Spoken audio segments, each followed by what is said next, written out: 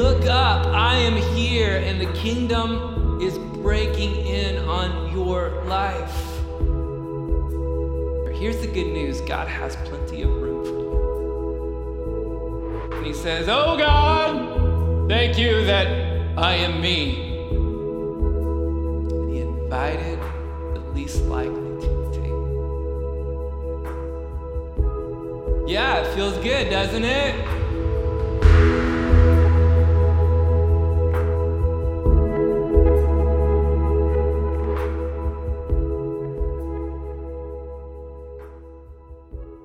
Continue that theme of reframing the house. At the beginning of Matthew's gospel, Jesus makes this earth-rattling announcement that the kingdom of God is here. Dallas Willard said, the gospel of the kingdom of God was about something really big, something different, something that is to be experienced, not just spoken about. It is God's divine life that is available to us now. And we talk a ton about the kingdom of God and the kingdom of heaven breaking in because this is the gospel. It is, we looked at the Bible Project earlier at the first part of last semester. It is this kingdom of God, this kingdom of heaven, this eternal life breaking into a world that is full of chaos. It is, next slide, the justice and the beauty and the goodness and the presence of God, his eternal reign and rule, breaking into brokenness and sin and injustice. So in Matthew 4, Jesus proclaims that the kingdom is near, and then he gives us a hint of what it might look like. And in verse 23 of chapter 4, Jesus went throughout Galilee, teaching in their synagogues and preaching the good news of the kingdom and healing every disease and sickness among the people. The news about him spread all over Syria, and people brought to him all who were ill with various diseases, those suffering severe pain, the demon-possessed, those having seizures, and the paralyzed, and he healed them. Large crowds from Galilee, the Decapolis, Jerusalem, Judea, and the region across the Jordan followed him. News spread, crowds grew, and it was this bizarre mix of people. You had in the crowd, you had the religious and the pagan. You had sophisticated Greeks and Orthodox Jews. You had tax collectors and fishermen. You had both sinners and the self-righteous. But the bulk of the crowd, the bulk of the people were poor. They were left out. They were rejected. They were on the fringe of society. They were desperate people. They were diseased. They were paralyzed. They were demon-possessed. They were outcast. They were just common folk. So Jesus proclaims that the kingdom is here. It's show and tell. 1 Corinthians chapter 4, Paul says, for the kingdom of God is not a matter of talk, but of power. So Jesus proclaims the kingdom of God has come near, and then he demonstrates it with miracles and with healing and casting out demons from the oppressed. And then he climbs up a hill and he starts to tell what the kingdom is like. The Sermon on the Mount is kind of a for instance. So for the next few months, we're going to be talking about, for instance, all of these incredible examples of what the kingdom is like. Are you ready for that? Yes. Okay. Matthew 5. When he saw the crowds, he went up on a mountainside and sat down. His disciples came to him, and he began to preach. He moves further up the hill. Actually, it was this hill probably, off the Sea of Galilee. He moves up the hill not to get away from the crowds. Sometimes he did that. But this time to engage more of them. So there's Jesus, and he's teaching his disciples, but there are hundreds, if not thousands, that are auditing the class, right? Huge crowd of people. And this is Jesus' inclusiveness. He is redrawing the lines of who is in and who is out. He's including the outsiders and the left outs. So the Sermon on the Mount is this main collection of what Jesus says about life and ethics and faith in the day-to-day, moment-to-moment life of being a follower. But the way starts not with a bunch of commands. It starts with blessings. First 12 verses of Matthew 5 are what have been known as the Beatitudes. It's a Latin word that means blessing that Rick talked about.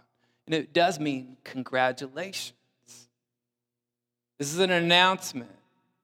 It's not just happy are you, but you are filled with this interior joy that overflows into every circumstance that you have. Congratulations. Just turn to the person next to you and say, congratulations. Yeah, it feels good, doesn't it? What for? Usually congratulations are for something that we did, or some big mark in our life. And the really amazing part about the Beatitudes, especially these first few, it's like, congratulations, period. Congratulations, not because of what you have done or what you will do to deserve it. Congratulations, because God is crazy about you. He loves you. These are descriptions of sheer grace, and this is shocking. It's shocking for them. It's shocking for us because that's not the world that we live in. It is subversive. Blessed are the people, congratulations on the people who lack, who are broken, who are empty and desperate, who desperately desire hope and peace and joy, and it is elusive. This is the good news that the kingdom of God is coming upon those who have absolutely no claim on it.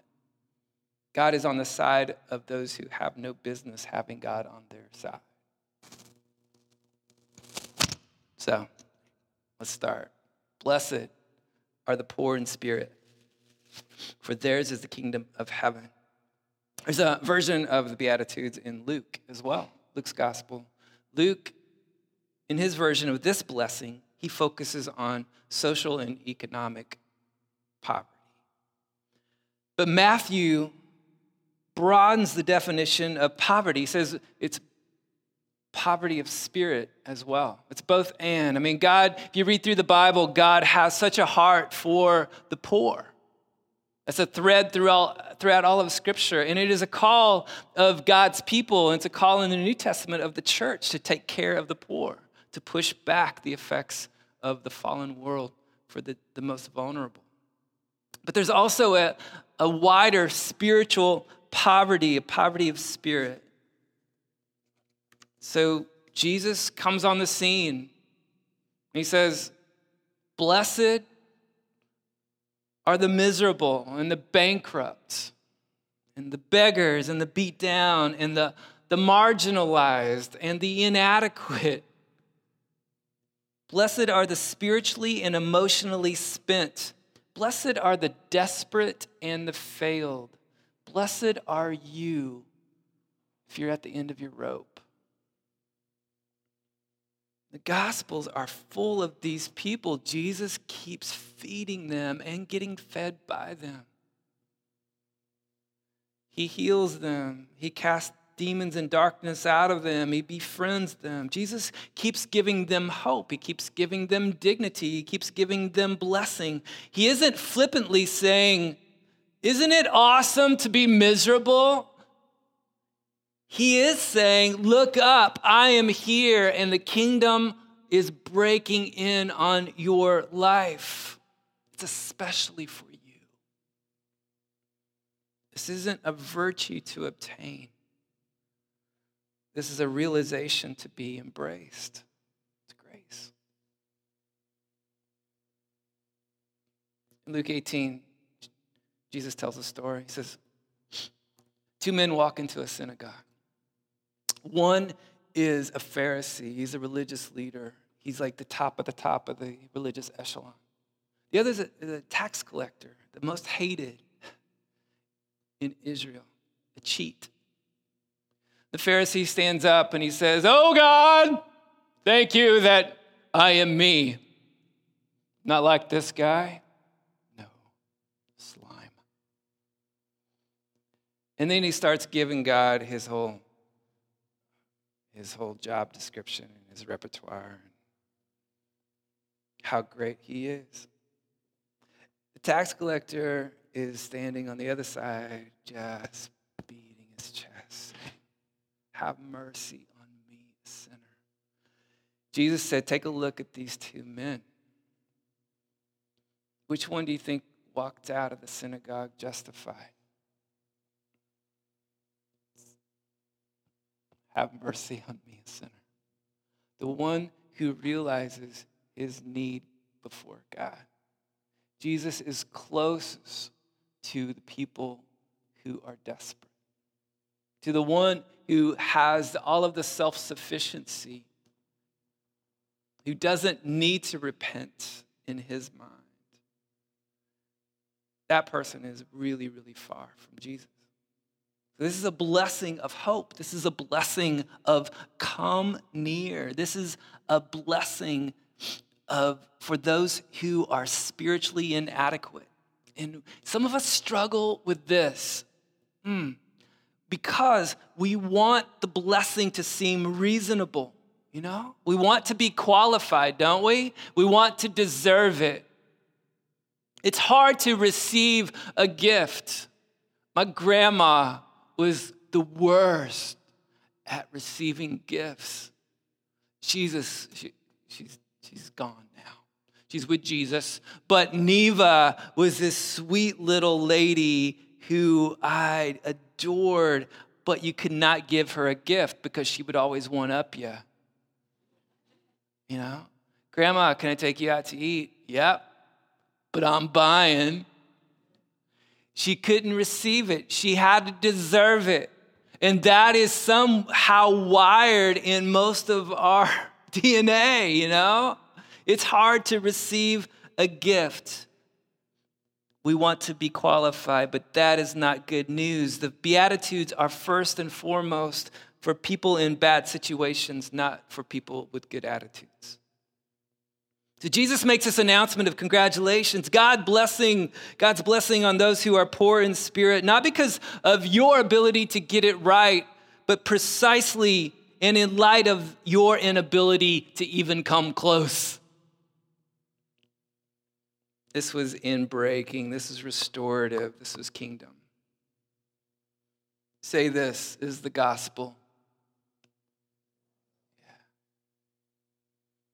Blessed are they who mourn, for they will be comforted. Or blessed are the brokenhearted, the rejected, the overwhelmed. We generally think of mourning as to do with grief of the loss of a loved one, and that is definitely included. God's comfort definitely reaches those places of grief. But there are other places of grief as well. There's the mourning that comes with the loss of a dream or of a relationship or of innocence or of passion. We mourn the effects of sin. We mourn the suffering that we go through or those that we love go through. We mourn the way things are in the world.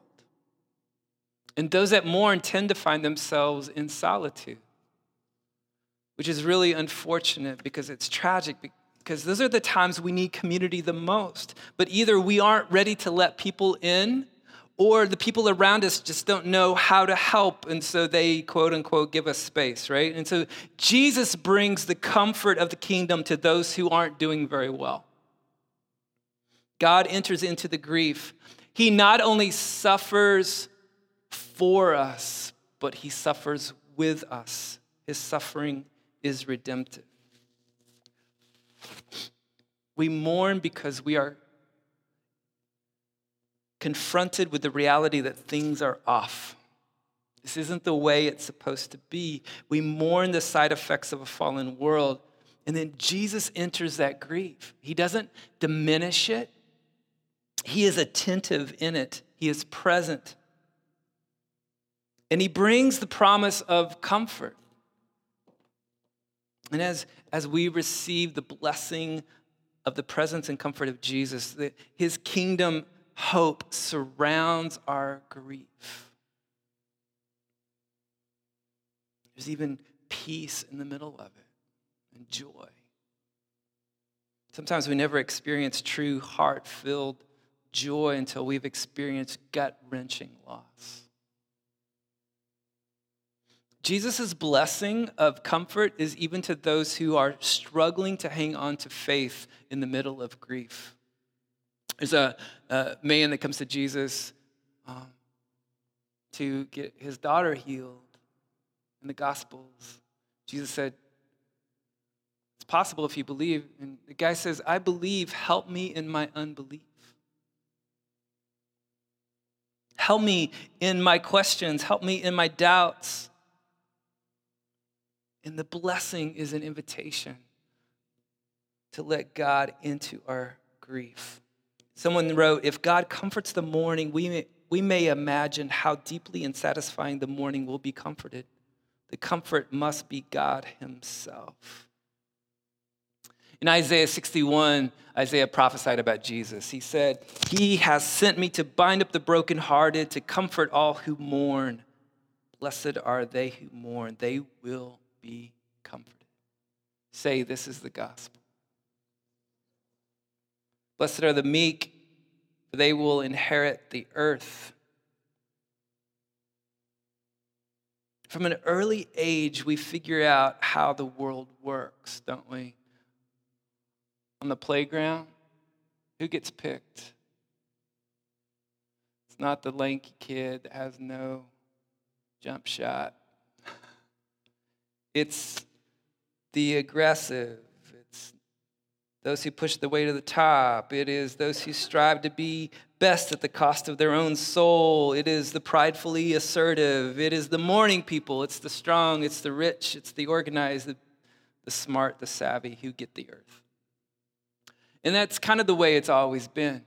That's the cultural narrative that has gone from generation to generation. In the 4th century, a monk actually named Jerome wrote, for no one possesses this earth here below by gentleness, only by pride. Jesus' words are subversive. Jesus says blessings on those who make no claims for themselves, blessings on the powerless and the oppressed.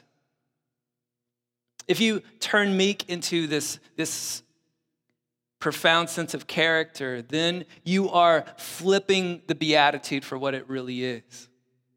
You're saying, blessed are the really good people who have it all together, who are the strong under control. Jesus is saying, no. Blessed are the shy and the intimidated and the unassertive and the one that's, if something goes wrong, they assume it's their fault. Blessed are those who make no claims on themselves, for themselves. Blessing on the powerless. Can't seem to get it all together. Here's the good news. God has plenty of room for you. You will be granted the earth, the renewed earth, the scene of the coming kingdom. You will discover that the Father has given you an all-access pass. Say, this is the gospel. And finally, blessed are those who hunger and thirst for righteousness, for they shall be satisfied. This is the last of the blessings on the broken. This is the blessings on the insufficiently righteous. And it's starting to move a bit from the helpless to the participatory. To hunger and thirst is an active pursuit of righteousness, of shalom, of everything being made right. And the desire, the starvation for that is who Jesus is addressing. He's announcing blessings on those that desperately desire justice and truth and shalom, for everything to be in its right place. To hunger and thirst for righteousness is to crave restoration, a right relationship with God, and a right relationship with other people, and a right relationship with ourselves and with the earth itself. Jesus later in the Sermon on the Mount says, seek first the kingdom of God and his righteousness. Righteousness belongs to God. He is the giver of it. But it's always paired with a rightness with people. Love God, love your neighbor. And you feel it, you feel it when you read the news, you feel it in your own broken relationships, you feel it in your bones that this isn't the way it's supposed to be. There's a desire for the rightness of God to break into the wrongness that is all around us. Jesus says, yeah, that dissyncrasy that you feel, that's the fallen world. Blessed are you when you feel it, because God's righteousness is breaking in. This hunger that you have will be satisfied.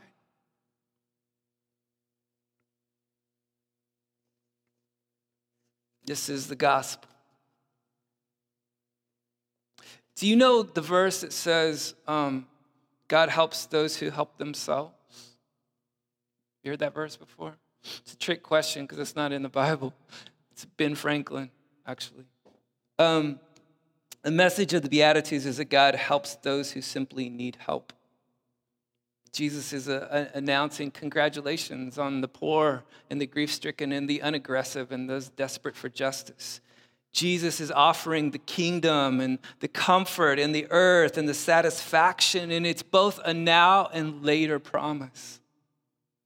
It's a two-part blessing because we're in this in-between time.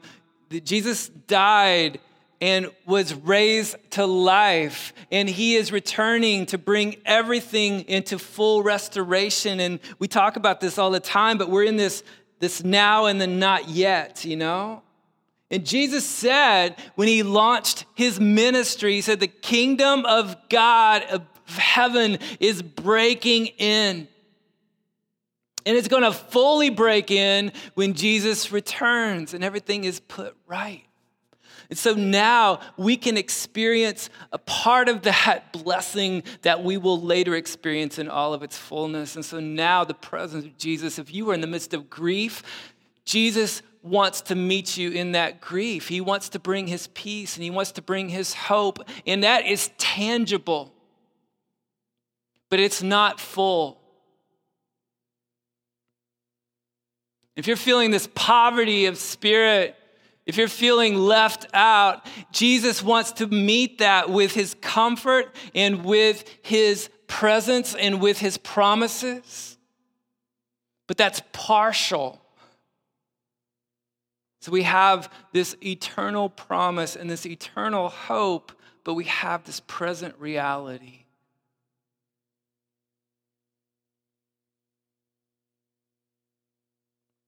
The good news is that there is nothing we can do to deserve it. It's not about your rightness, it's about his grace. The good news is that Jesus is opening up the kingdom to everyone. No one is outside the reach of God. That we have been restored to relationship with God through the life, death, and resurrection of Jesus. The furious love of God. The good news is, Brennan Manning says that we can stop lying to ourselves. This grace saves us from the necessity of self-deception. God not only loves me as I am, but also knows me as I am. Because of this, I don't need to apply spiritual cosmetics to make myself presentable to him. I can accept ownership of my poverty and powerlessness and neediness. We want to hide our mourning. We want to hide our sadness. We want to hide our brokenness and our shyness. We live in a culture that pretends that they are not poor in spirit. We don't admit that we have problems. So the good news is that we can come out of hiding and say, Jesus, this is who I am, and I desperately need you. There's a gracious, no-cost, non-earned gift of blessing, hope, and restoration.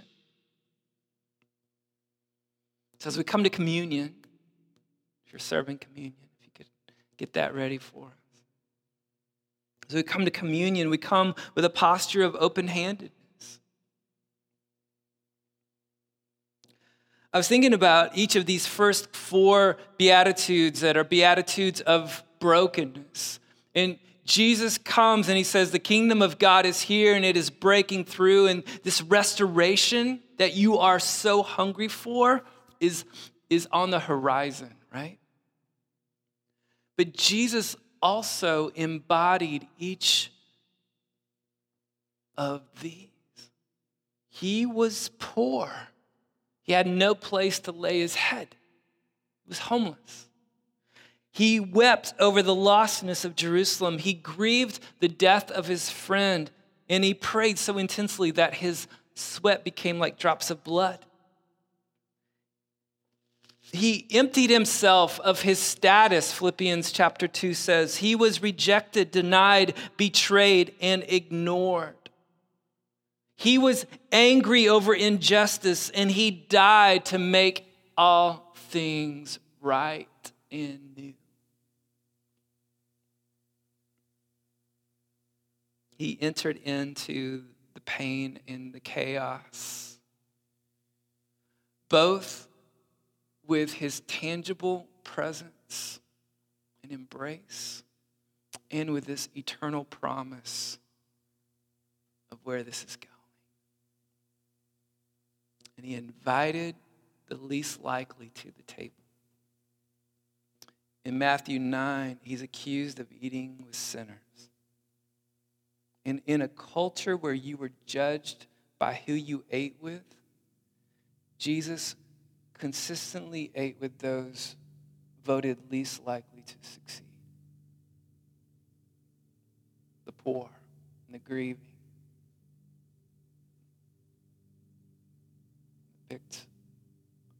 The unpicked, and the hungry. The table is still set. And because of the cross, Jesus is inviting us to that table. His word to you today is one of congratulations.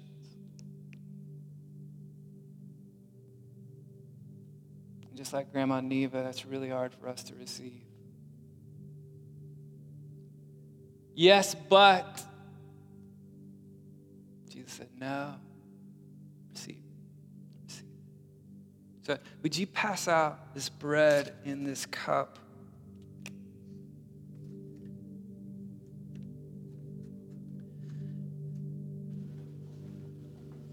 As you receive the bread and the cup today, I want to ask if you would hold the bread in the palm of your hand and then hold the cup with your other hand.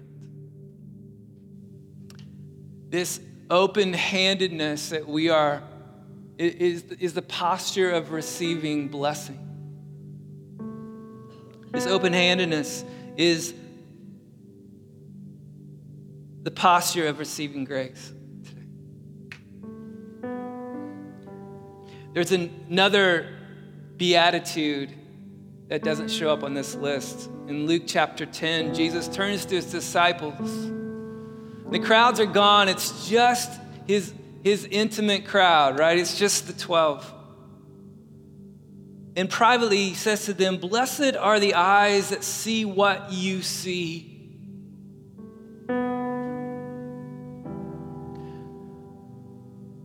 What had they seen?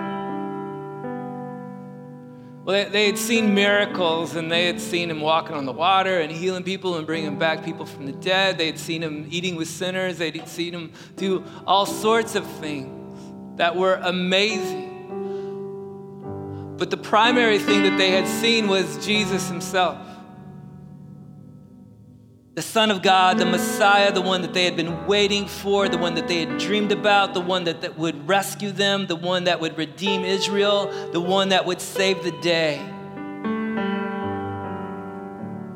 Blessed are the eyes that see what you see. So communion is bringing reality into focus. And there will be days when it's hard to focus, when life drops out from under you and all you can see is the situation that you're in. And you want to see the big picture of how it's going to turn out, but you can't, and it's overwhelming. Fix your eyes on the blessing of the grace of Jesus. And there will be days when truth gets hard to discern because what you're hearing in class or what they're asking you to do at work doesn't line up with what God is saying. And the lines of reality or the lines of integrity get incredibly blurry. So fix your eyes on the blessing of the grace of Jesus. And there will be days when what's going on in the world is too much and you can't take it and you wonder how on earth we got into such a mess. And as creative as you are, you can't figure out how to fix it.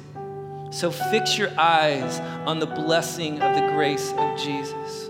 And there will be days when apathy creeps in and you don't feel motivated to worship and you have no passion in your life to look at God's word and you feel numb and you want to scrap this whole thing.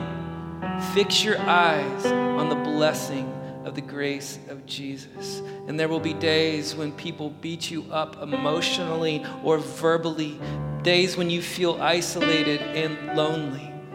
Fix your eyes on the blessing of the grace of Jesus. And when you turn your eyes on Jesus, when you look at his eyes are on you.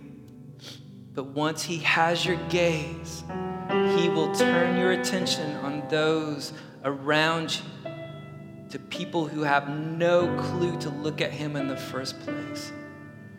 And you'll get to be the hands and the feet and the voice and the heart of Jesus.